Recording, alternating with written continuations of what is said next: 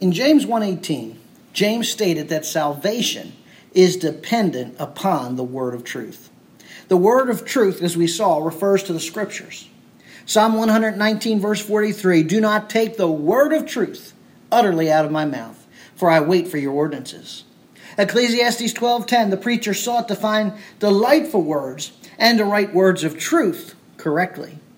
2 Corinthians 6:7, "In the word of truth, in the power of God, by the weapons of righteousness for the right hand and the left." Now the Scripture is referred to as the word of truth because it is free from error or inerrant. Psalm 119, verse 160, "The sum of your word is truth." Proverbs 8:8, "All the utterances of my mouth are in righteousness. There is nothing crooked or perverted in them." John 17:17, "Thy word is truth." You see, inerrancy means that the Scriptures are not only free from error in their original autographs, but that they are incapable of error. In other words, the Scripture is in perfect agreement with truth. So when the Bible speaks on matters of doctrine, it is true. When it speaks of history, it is true. When it speaks on matters of science, it is true. When it speaks on matters of geography, it is true. If it speaks on matters of geology, it is true. It must be inerrant. Otherwise, the Scripture is not trustworthy. And the importance of inerrancy involves the central message of the Scripture, the gospel. Ephesians 1:3. "In him you also, after listening to the message or word of truth, the gospel of your salvation, having also believed, you were sealed in him with the Holy Spirit of promise, because of the hope laid up for you in heaven, of which you previously heard in the word of truth, the gospel." Colossians 1:5. You see, my friends, if the Bible cannot be trusted in earthly matters, such as history, science, geography, geology, then it cannot be trusted in heavenly matters, such as the gospel. John 3:12. "If I told you earthly things and you do not believe, how will you believe if I tell you heavenly things?" And so for the remainder of chapter 1, James turns his focus to the word of truth. In James 1:22-27, James is going to encourage us to be doers of the word. But first, he teaches us in chapter 1, verse 19-21, how to receive the word of truth that's been implanted in our hearts. And my friends, we are to receive the word of truth by first accepting the Scripture, and secondly, by applying it to our lives. By accepting it and by applying it. So the first step for believers to receive the word of truth is to simply accept the word of truth. Chapter 1, verse 19-20. "This you know, my beloved brethren, but everyone must be quick to hear, slow to speak, and slow to anger. For the anger of man does not achieve the righteousness of God." Now James begins here with a reminder. This you know. The verb you know, oida, means to be aware of a specific piece of knowledge or information. That James uses the imperative form here of this verb implies that we, believer, are to take note of something or we're to understand something. It's the Greek equivalent of urging someone to listen to something that they should not miss. James continues with the word or the phrase, everyone must be. The verb must be is also an imperative, denoting that everyone, or all those who have been born again, are duty-bound to do something. Now, since verse 18 placed attention upon the word of truth, then the command here in verse 19 is this: because of our new birth through the word of truth, we should understand that we are duty-bound to accept the word of truth. That's our duty. Accepting the word of truth is our duty. And accepting the word of truth requires us to be quick to hear, slow to speak, and slow to anger. These three requirements for accepting the word of truth forms the fifth triad that James employs in his epistle. You'll remember back in verse 2, he gave us 3 steps to deal with trials. Consider it pure joy when facing trials. Know that the testing of faith produces endurance, and allow endurance to have its perfect result. In verses 3 and 4, we saw 3 results of trials. It purifies faith, produces patience, and produces maturity. In verse 4, we had 3 results of endurance. Be perfect, will be complete, and will be lacking nothing. In verse 14 and 15, we were given 3 metaphors about temptation. We were given a fishing metaphor, a birth metaphor, and a death metaphor. And now here in verse 19, we are given 3 requirements for accepting the word of truth. Be quick to hear, be slow to speak, be slow to anger. Now James' 5th triad, be quick to hear, slow to speak, slow to anger, was based upon a familiar Jewish proverb of the day. According to the Mishnah, quote, there are 4 types of disciples: swift to hear and swift to lose or forget. His pain is canceled by his loss. Slow to hear and slow to lose. His loss is canceled by his gain. Swift to hear and slow to lose. This is a happy lot. Slow to hear and swift to lose. This is an evil lot. Now, more specifically, James adopts the command to be quick to hear from the Jewish writing Sirach. Sirach 5:11 states, be quick to hear, but deliberate in answering. And he enjoins the command, be quick to hear, to the commands, be slow to speak and slow to anger, which originate in Proverbs and Ecclesiastes. Proverbs 14:29, he who is slow to anger has great understanding, but he who is quick-tempered exalts folly. Ecclesiastes 5:1-2, guard your steps as you go to the house of God. Draw near to listen rather than to offer the sacrifice of fools, for they do not know that they are doing evil. Do not be hasty in word or impulsive in thought to bring up a matter in the presence of God. For God is in heaven and you are on earth. Therefore let your words be few. So these 3 admonitions form a word play around quick and slow. And James employs this word play throughout his epistle as a means of reinforcing his arguments. So the first requirement to accepting the word of truth is to be quick to hear. Quick to hear. Now the term quick, takos, means to perform or do something with little or no delay. It implies a readiness to heed or obey. The verb to hear, akuo, means to listen with intention. It implies that as one listens, they heed what they have heard. In other words, believer, you and I must be ready and eager to hear and heed the word of truth. Are you? Are you eager and ready to hear the word of truth? You see, ultimately, the word of truth contains divine wisdom. And since we need wisdom when we're facing trials, we should hear and heed God's word. As Kurt Richardson stated, wherever wisdom is the goal, hearing will be the first virtue. Jesus himself implored us to consider carefully how we listen. Matthew 13, verse 9, he who has ears, let him hear. Luke 8:18, so take care how you listen. See, my friends, we are to hear and respond in faith and obedience to what we have heard. My friend, if you hear and heed, you're going to receive more truth. But if you do not hear and heed God's word, you're going to lose it. And the reason many so-called believers do not hear or heed God's word is because they're not of God in the first place. John 8:47.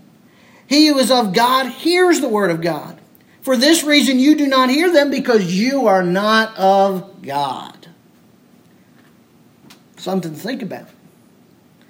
Now the verb to hear is what's called an infinitive of purpose. It underscores the necessity for the public reading of Scripture.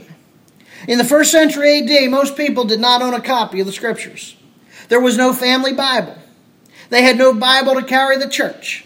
In order to know what the Scripture says, they were dependent upon listening to the oral readings of Scripture and memorizing what they heard. And that's why the early church placed a premium upon the reading of Scripture. 1 Timothy 4:13, until I come, give attention to the public reading of Scripture, to exhortation and teaching. Man, what a contrast to modern believers today.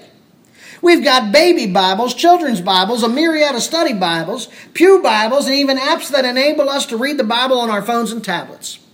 And nevertheless, for all the available Bibles, modern Christians here in the West are biblically illiterate. And we are biblically illiterate because we do not listen or hear and heed the Word when it's read and explained. As well, notice that it is incumbent upon believers to be quick to hear. See, James places a responsibility upon you, the listener, to you, the congregation. It's not the preacher's responsibility to get you to listen by being entertaining or relevant or engaging. Believers are responsible to listen. And therefore, I would urge you to evaluate the degree of desire that you have for God's Word. Psalm 19:10, they are more desirable than gold, yes, than much fine gold, sweeter also than honey and the drippings of the honeycomb. 1 Peter 2:2, like newborn babies, long for the pure milk of the Word so that they may grow in respect to salvation. Do you desire to hear the Word read or even read it for yourself? Listen, my friend, if you can find the time to read the newspaper, a biography, or a historical novel, or anything else for that matter, then you certainly can find time to read the Scripture. I ask you, do you listen to the Word being preached? How often, when the Bible's being preached or exposited, are you spending your time doing something other than listening? Perhaps you're sitting here doodling. I got a word for you. Instead of doodling, try taking notes. Perhaps you're playing with your phone. I got a word for you. Put your phone down. Perhaps you're talking to someone else. Here's another word. Zip your lip. Be quiet. Be silent. And listen. Which brings us to James' next command. Be slow to speak. See, the second requirement for accepting the word of truth is to be slow to speak. Now, this is the flip side of be quick to hear. The term slow, brados, is the opposite of hasty. It refers to a delayed reaction. Speak, the verb speak, laleo, refers to talking or prattling. And so being slow to speak means that we should keep silent when Scripture is being read and exposited, and we should not react hastily or rashly to what we hear in the Scripture. In other words, believers should be taking the time to think, evaluate, and comprehend what we read in the Scriptures. It means that when the Scriptures are being read and exposited or explained, you are not conversing with someone else, or even trying to explain to someone else what you think the Scripture is saying. There needs to be a decree of decorum when the Scriptures are being read or exposited. There is an appropriate time for questions and discussion, but that time is not during the reading or exposition of the Scripture. Again, Ecclesiastes 5:1-2 urges us not to be hasty in word or impulsive to speak when God's word is being read or explained. Rather, we're to be a few words. Now, in James's day, worship in the synagogue was very unstructured.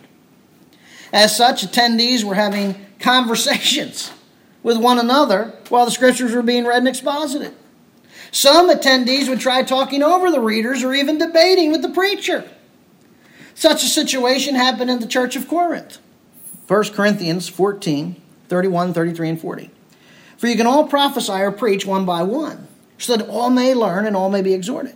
For God is not a God of confusion, but of peace, as in all the churches of the saints. But all things must be done properly and in an orderly manner. See, Paul exhorted the Corinthian believers to be orderly in their worship by only allowing one person to speak at a time. See, when the Scripture is being read or exposited, the congregation must remain silent or quiet, listening to what is being said. That means focusing on what is being read or exposited. Now, you see, your mouth may be shut, but if you're thinking how that verse applies to someone else, or how the pastor should have said this or that, then you are speaking and not listening.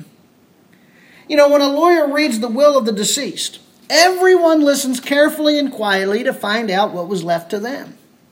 And so, my friends, how many of you are too busy talking or thinking, doing something other than listening to God's will as it's being read and explained? When someone does all the talking, they have little time to hear from God. Proverbs 10:19 says, when there are many words, transgression is unavoidable, but he who restrains his lips is wise. I like the New Living Translation here. It says this: too much talk leads to sin. Be sensible and keep your mouth shut. Now, the third requirement to accept the word of truth is to be slow to anger. The third requirement is to be slow to anger. Again, the term slow refers to a delayed reaction. Anger, orgy, refers to someone who is quick-tempered or resentful. As well, it conveys the idea of intense wrath. Now, here, the command slow to anger indicates that we should not be quick-tempered or resentful to the demands of the Scripture, the word of truth. Friend, how often do you get angry when confronted with something from the Scriptures that you do not like? See, if you're angry with God's word, but not with your sin, there's a serious problem.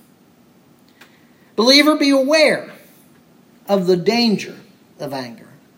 You know, before murdering his brother, Cain was confronted by God regarding his anger. Genesis 4:6, the Lord said to Cain, "Why are you angry? Why is your countenance fallen?" Cain told Abel, his brother, and it came about when they were in the field that Cain rose up against his brother and killed him. Jesus himself stated that anger is the root sin behind murder. Matthew 5:21-22, you have heard, the ancients were told, you shall not commit murder, and whoever commits murder shall be liable to the court. But I say to you that everyone who is angry with his brother shall be guilty before the court. And whoever says to his brother, you good for nothing, shall be guilty before the court. And whoever says, you fool, shall be guilty enough to go into the fiery hell. See, even if you have not actually murdered someone, if you are angry with someone, if you have resentment towards someone, you are guilty before a holy God of murder by anger. Believers, we need to beware of unchecked anger because it provides Satan with an opportunity to control us. Ephesians 4:26-27, be angry and yet do not sin. Do not let the sun go down on your anger. Do not give the devil an opportunity. And not only do we need to keep our anger in check, but we need to check the source of our anger. For example, if you're angry because you didn't get your way, or if you're angry because you're inconvenienced, then your anger stems from pride and selfishness. The only legitimate anger which believers can have is an anger against injustice as defined by God or sin. Such anger is called righteous indignation.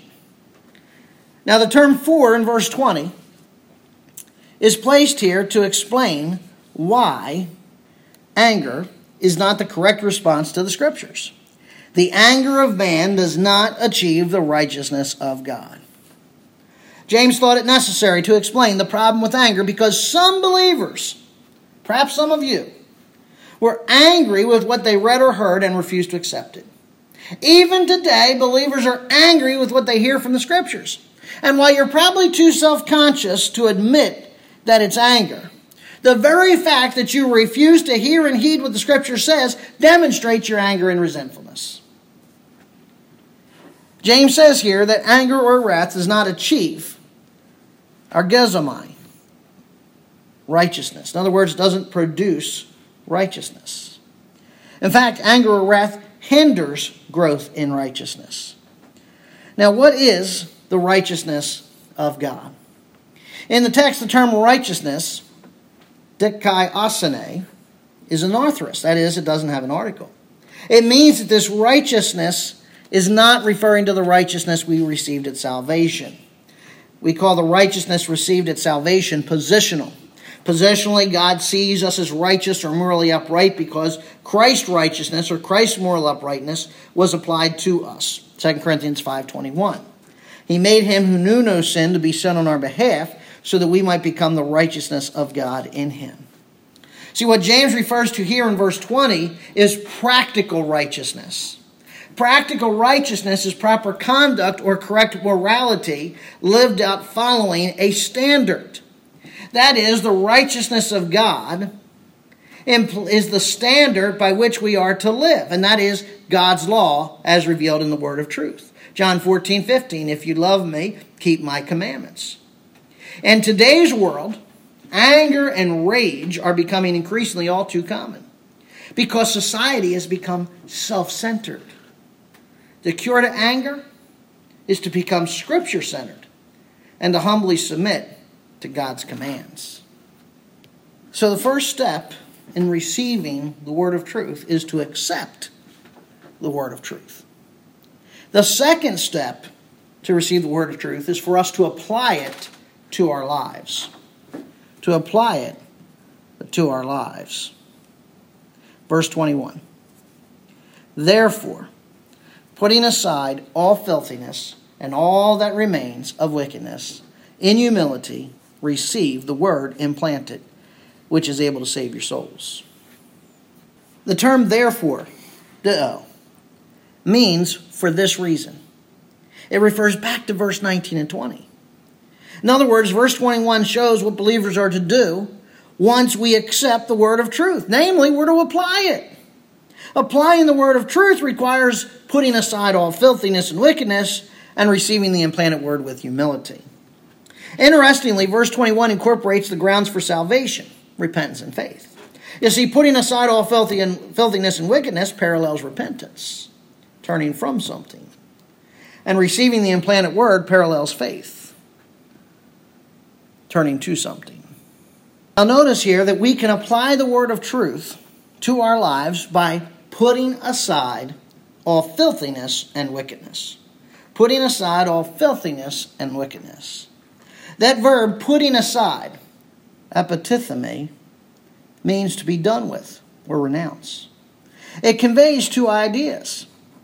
First, it conveys the idea of removing old stained clothes and throwing them away. And second, it means to simply renounce something. And both of these ideas or meanings are present in verse 21. Paul and Peter also used this metaphor of putting aside. Ephesians 4:31. Let all bitterness, wrath, anger, clamor, and slander be put away from you with all malice.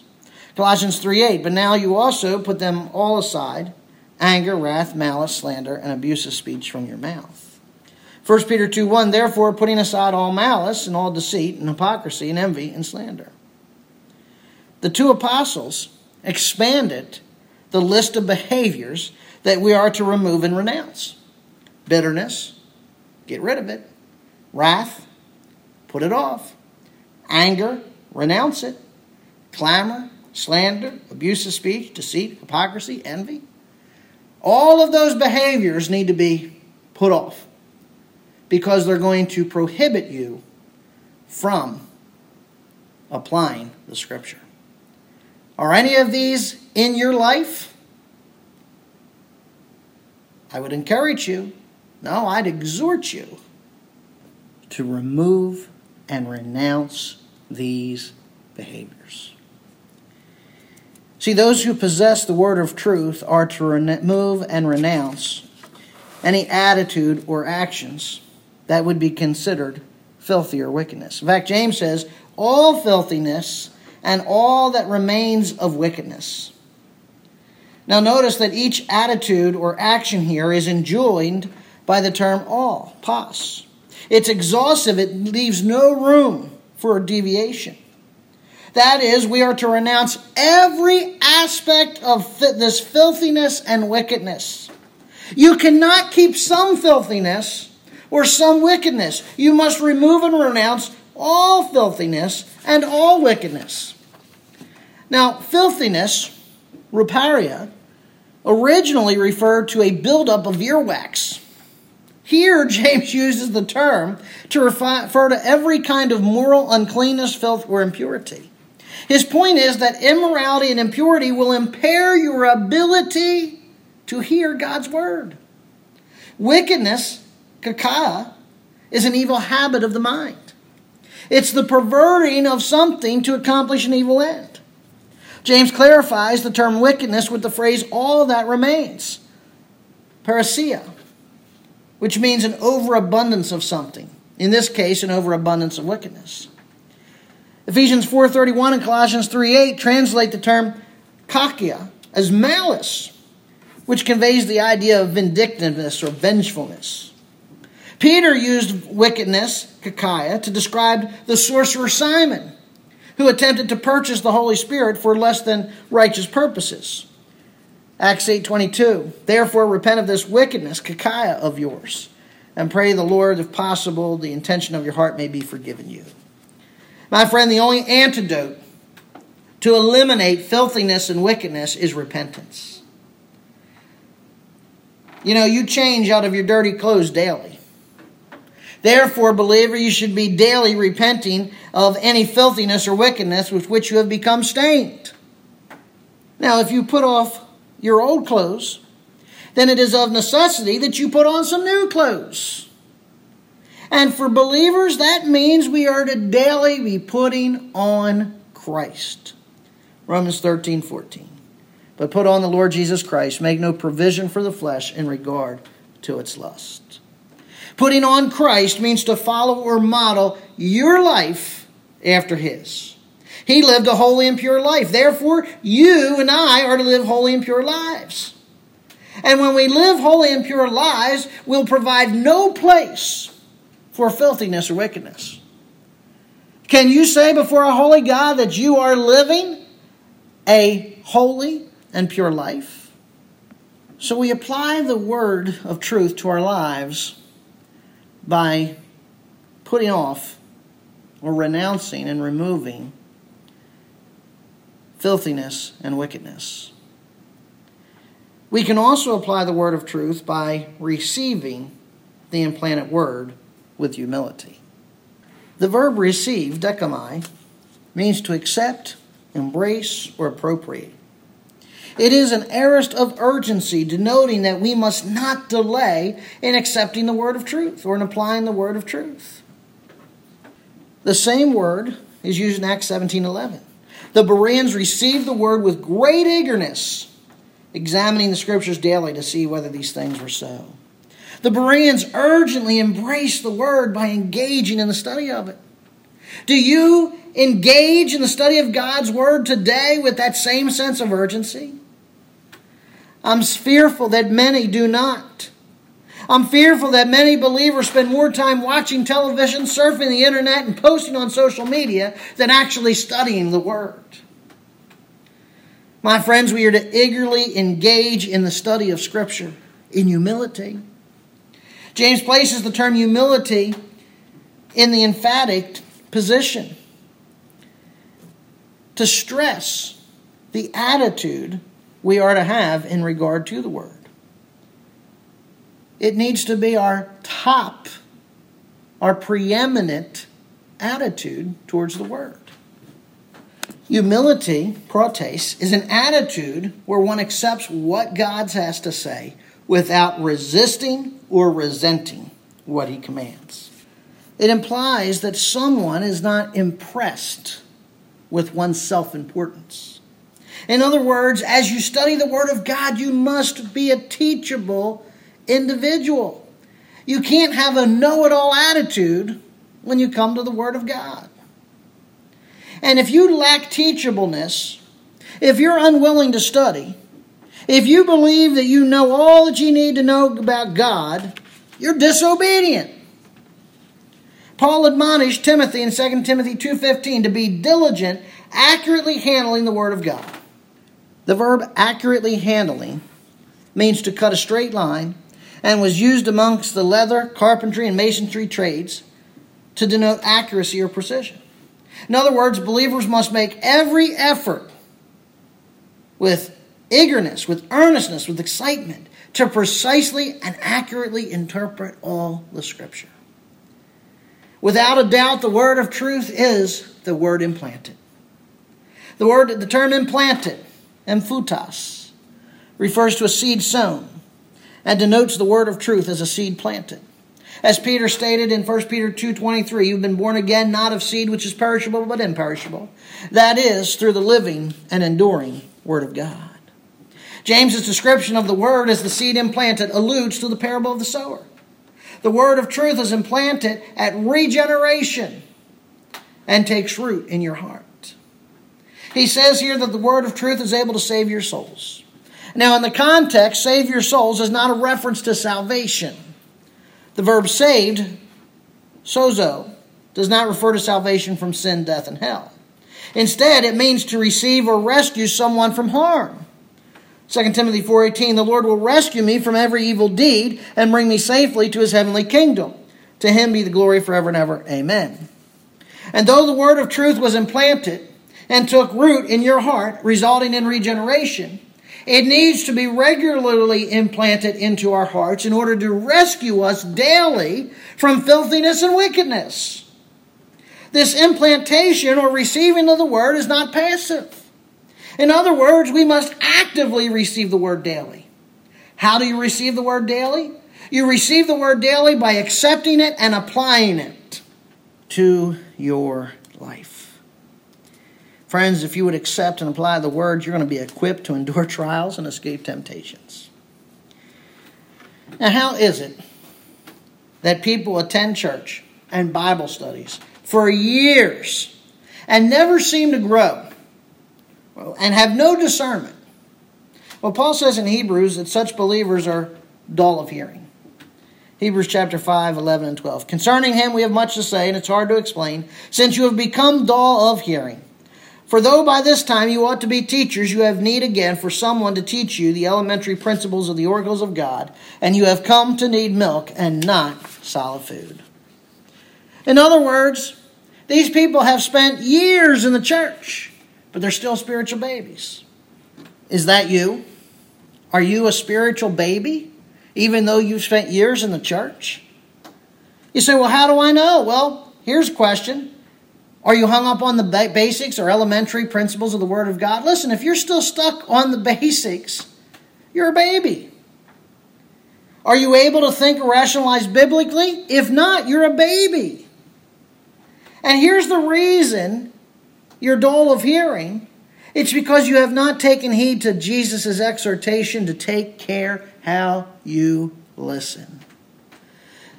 Others of you may be dull of hearing because you're too busy giving your opinions about the text and debating what you think the text says. And still others of you may be dull of hearing because you're filled with anger or resentment because the Scriptures called you out on your nonsense.